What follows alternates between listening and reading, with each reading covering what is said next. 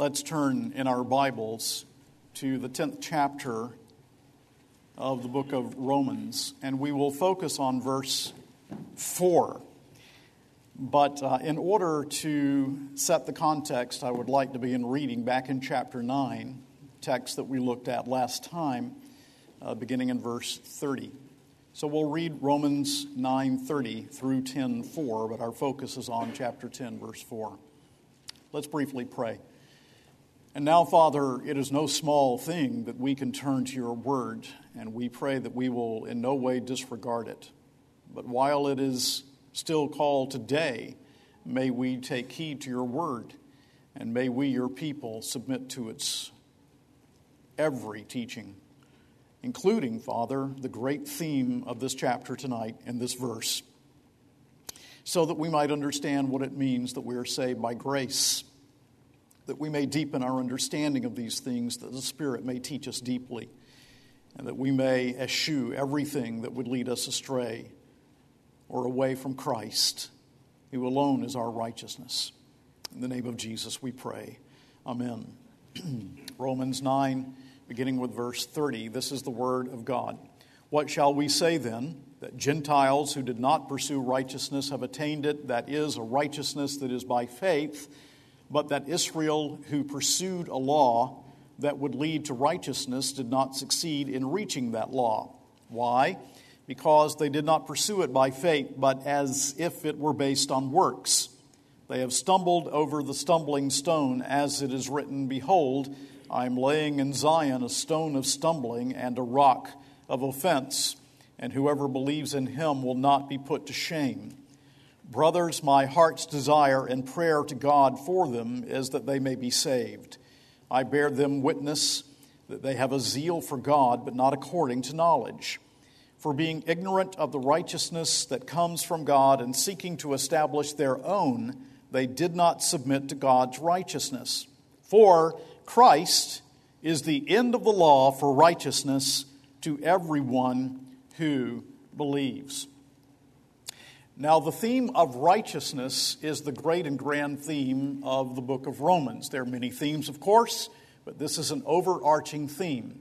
And it goes all the way back, you will remember, to chapter 1, verse 16, in which Paul tells us, For I am not ashamed of the gospel, for it is the power of God for salvation to everyone who believes, to the Jew first and also to the Greek. For in it the righteousness of God is revealed from faith to faith, as it is written, the righteous shall live by faith. And so what Paul has done throughout the entirety of the section that we have looked at in the book of Romans, really, is to show how sinners who have no righteousness of our own can be accredited righteousness and accounted righteous in the throne room of God. Now, in the context of verse 4, which says that Christ is the end of the law for righteousness to everyone who believes, you will note that in chapter 10, verse 3, he uses the little word for. Now, for is picking up everything that he has just said in the section that we have studied previously, in which, in particular, he tells us that the Jew, the religious man, if you will, pursued a law that would lead to righteousness, but they did not succeed in becoming righteous or being declared righteous. And so carnal Israel did not want the righteousness that is by faith, which is the only way in which we can be declared righteous in God's court of law. What did they want? They wanted to establish their own righteousness. Now again, even though he is speaking primarily of the Jew in the first century A.D., this is true of any religious person who thinks that by something he does, some performance of his own, some work of his own, he can somehow contribute something to his acceptance with God. And so this is fairly universally applicable, wouldn't you agree? Now we come then to this great verse, verse 4, and we want to ask some questions of it. What does Christ being the end of the law mean? Let's focus on the word law. Verse 4, Christ is the end of the law. What does the law mean? Well, the law means the moral law, as we have seen as we have studied this book. The 2 tablets of stone on which the 10 commandments were written which came on Mount Sinai in flame and smoke and with the shaking of the mountain, in order that we might see that God has given to us a law of inflexible justice. Undoubtedly, he also means the temple, and he means the offerings, and he means the sacrificial system. But these have relevance and meaning only because of the 10 Commandments, the 10 words, as the Jews call them. So what did the law demand? The law, as we have seen also in our study of Romans, demanded strict obedience. By strict, we mean perfect, perpetual obedience. It demands to be kept. When the law comes, the law says to the sinner, keep me, obey me, and do so in absolute perfection. What can the law do but place this demand? The law is holy, and it is just, and it is good. The law reflects the divine perfection of the lawgiver. What was the summary of the law after all? We read the summary of the law in Deuteronomy 6:5. You shall love the Lord your God with all your heart and with all your soul and with all your might. Now, that being the case, how could it be possible that the law could demand anything less than absolute perfection? And the second demand was like unto it, that you shall love your neighbor as yourself. Now, has anyone other than the Lord Jesus Christ ever kept this law? Has anyone ever obeyed this law with perfection? Has anyone ever done so? Well, no, the answer is no. And the result of disobedience to the law of God, according to the 3rd chapter of the book of Galatians, is the curse of the law. That we are under condemnation and we are under wrath by nature because we have broken the law of God. Sin is any one of conformity to or transgression of the law of God, we have just confessed together earlier in the service. And so since the law placed this demand, this is why God intended it all along to be, again, as Paul says in Galatians, a schoolmaster to bring Israel to Christ, to drive them to Christ. When the Jews saw the law, they were to say, I can't keep this. I can't fully obey this. I cannot keep this perfectly. I need a Redeemer. So that throughout redemptive history, Israel would be pushed and pushed and pushed to the coming one who is the lawkeeper and who paid the penalty of the broken law. Never has any Jew or Gentile been saved by attempts to obey the law of God. Never has anyone been justified by keeping the law. The law could only show us our sin. The law could only bring condemnation. It could not forgive, and it could not enable us to keep it either. It has no power to help you to obey the law. The law has no power to help you obey the law.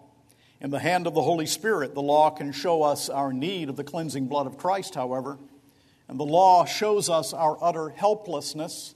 Have you seen this helplessness? Are you one who has seen in the depths of your soul that you are utterly and completely helpless before the perfection of God's divine law? And that if ever you are to be saved, it cannot be by any work or performance of your own. What the law could not do, the law could not atone for your sins on the cross of Calvary. The law could not bear the wrath of God in your place as your substitute. The law could not redeem you from your sins. The law could not cry out, my God, why hast thou forsaken me?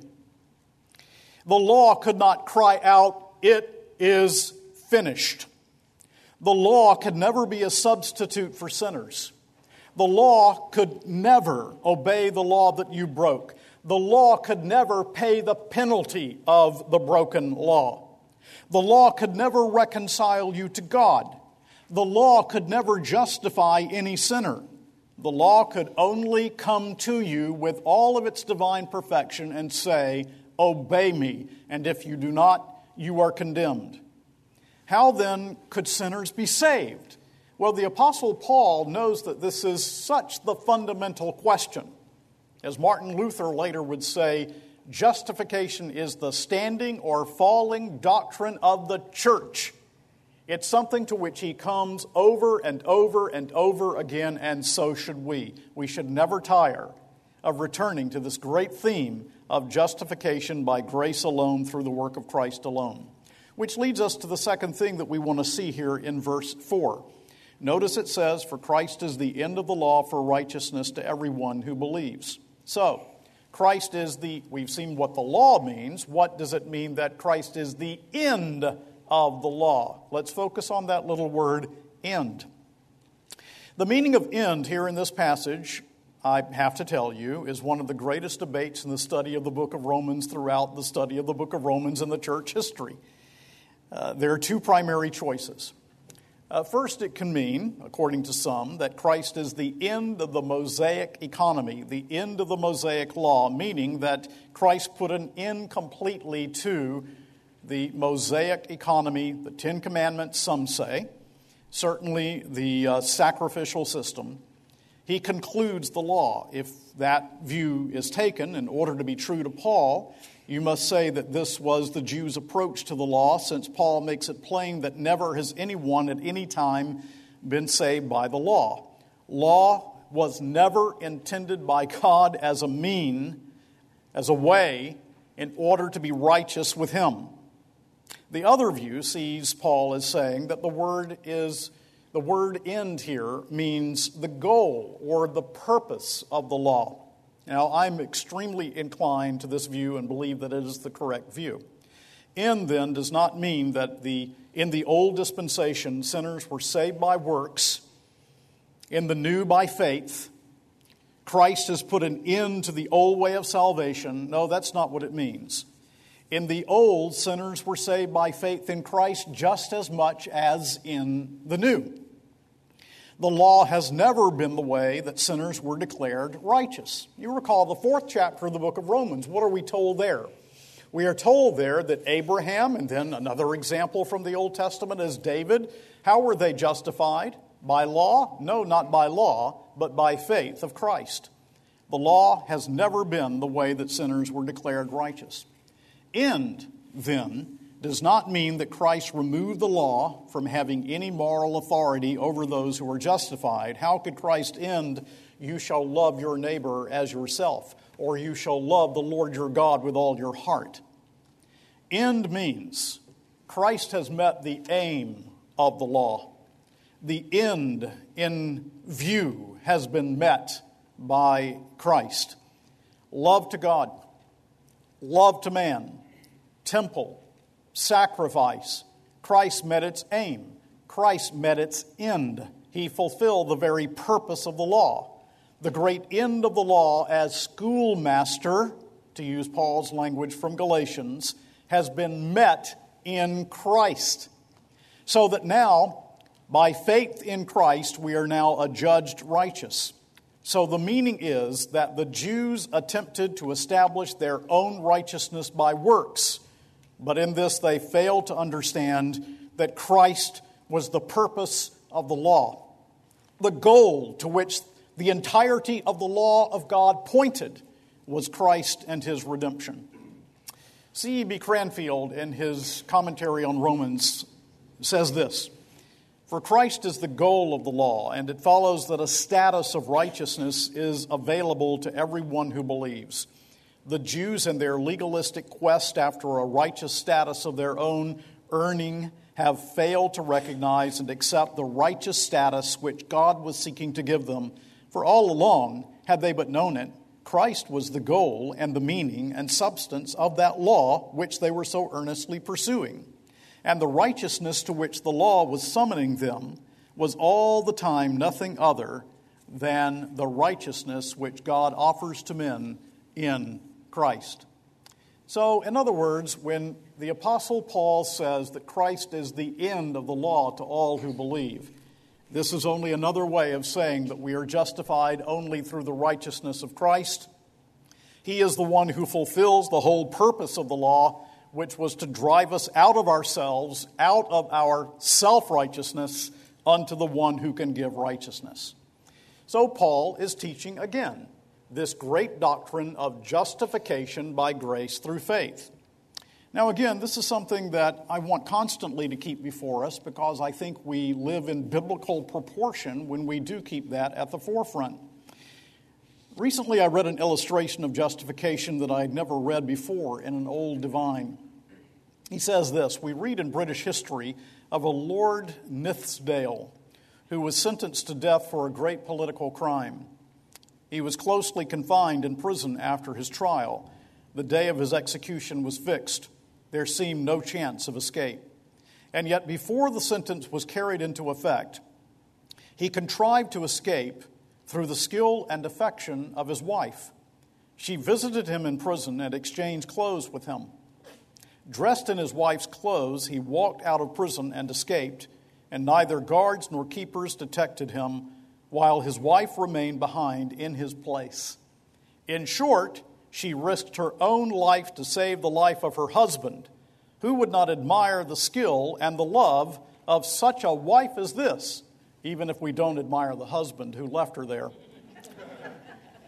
But we read in gospel history of a display of love compared to which the love of Lady Nithsdale is nothing. We read of Jesus, the Son of God, coming down to a world of sinners who neither cared for him before he came nor honored him when he appeared.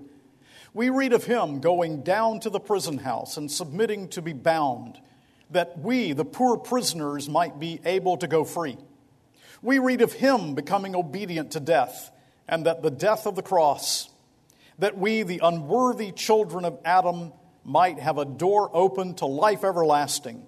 We read of him being content to bear our sins and carry our transgressions, that we might wear his righteousness and walk in the light and liberty of the sons of God.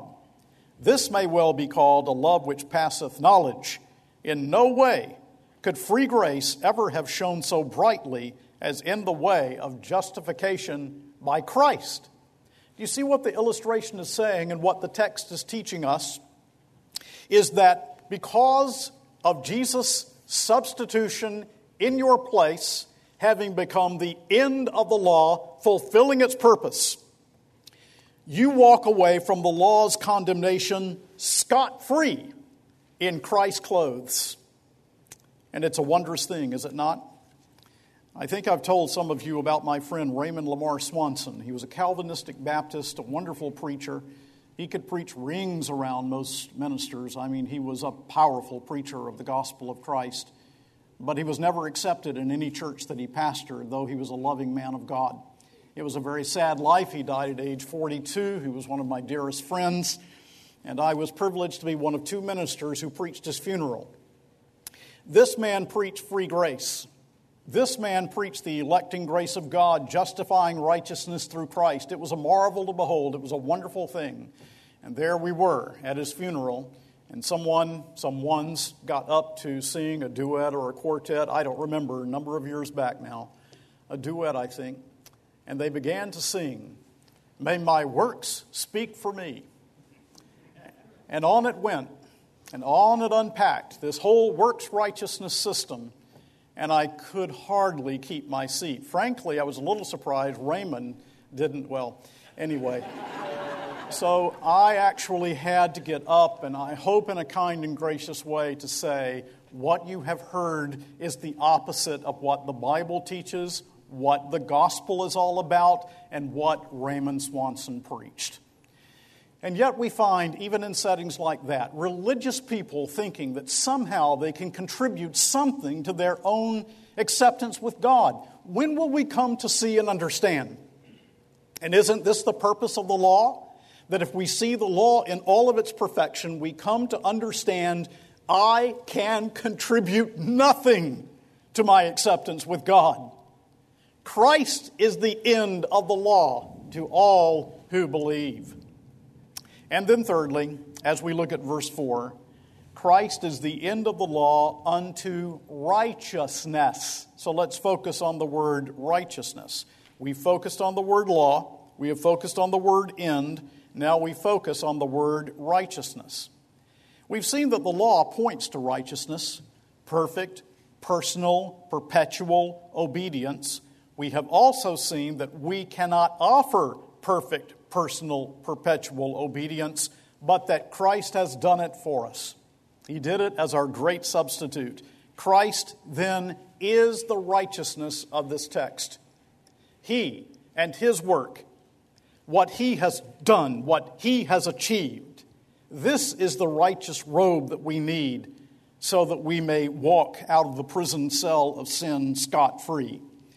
We are declared righteous. Why? Because Christ is our righteousness. And I hardly begin to grasp it. As we were singing together tonight, Jesus, the very thought of Thee with rapture fills my breast, and the hymnody spoke of the beauty of God. The beauty of God is so seen in the beauty of this wondrous plan of redemption that He has wrought in Christ Jesus our Lord. I hardly have words to express it. So what righteousness do we need? What righteous deed do I perform in order to be righteous? What righteous deed do you perform in order to be accepted? None. What do I do to be righteous? Nothing. What act of mine is acceptable to God for my justification? Not one thing. What must I do to be righteous? The Bible says, only believe in Christ. No work, no act, no deed, no performance, no righteousness of your own. Jesus has done all the doing necessary for the sinner's justification. So one of the old hymns somewhere says something to the effect, lay your deadly doing down at Jesus' feet. Lay it down. If you think in some way your doing can make you right with God, lay it down. It's deadly doing because it is leaving you self-deceived. One of the old Anglican divines was Richard Hooker, and he says this, if God would make us an offer thus large, search all the generations of men since the fall of your father Adam, and find one man that hath done one action which hath passed him pure, from him pure, without any stain or blemish at all.